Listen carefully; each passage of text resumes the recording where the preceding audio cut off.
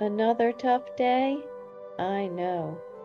Share your mind with me for a moment and let's get you back in control. My people, hear my secret. On returning to church, you won't be besmirched. It's based on the Jesus story of the return of the prodigal son. The son said to him, "Father, I have sinned against heaven and against you. I am no longer worthy to be called your son." But the father said to his servants, "Quick, bring the best robe and put it on him. Put a ring on his finger and sandals on his feet. Bring the fattened calf and kill it. Let's have a feast and celebrate. For this son of mine was dead and he is alive again. He was lost and is found." Here's the storytelling. How do I return to church after being gone so long due to COVID? For this son of mine was dead and is alive again. He was lost and is found. I will return with gladness in my heart as I reconnect with my family. I realize these are my true friends and they have missed my presence dearly. I improve my ability to recognize my truest friends in this life. And now the mindset. Sometimes life takes a wrong turn for us, and for one reason or another, we may find ourselves distancing ourselves from our church family.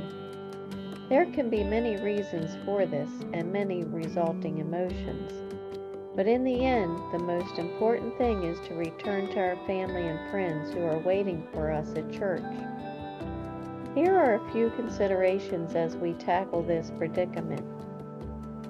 First, whatever problem we face, the problem isn't being resolved by not going to church.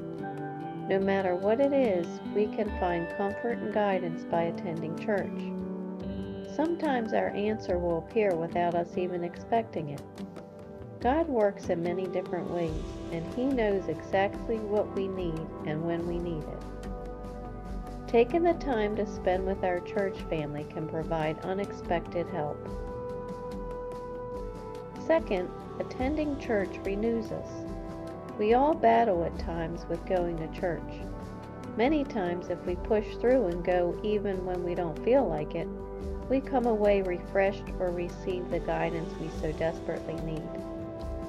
Even if that doesn't happen, we are in a better frame of mind because we have fixed our minds on God and His Word. This will prompt us to pray and keep Him in the focus of our thoughts. Lastly, realize that no one blames us. They just miss us. Sometimes we don't return to church after a long time because we think that other members will not look too kindly upon us. However, keep in mind these are God's people and not the cruel world, so we shouldn't let those thoughts stop us from going. As with the story of the prodigal son, where the father is thrilled by his son's return, our church family will be grinning ear to ear to see us when we come back and worship with them. Thank you for sharing your mind with me. For your continued success, hear my secret. When returning to church, you won't be besmirched. Now relax, control your mind, and be as you wish to seem, empowered. Remember, it's the situation keeping my connection to Him. I'm Lori Stith, the Stoicist, and I believe.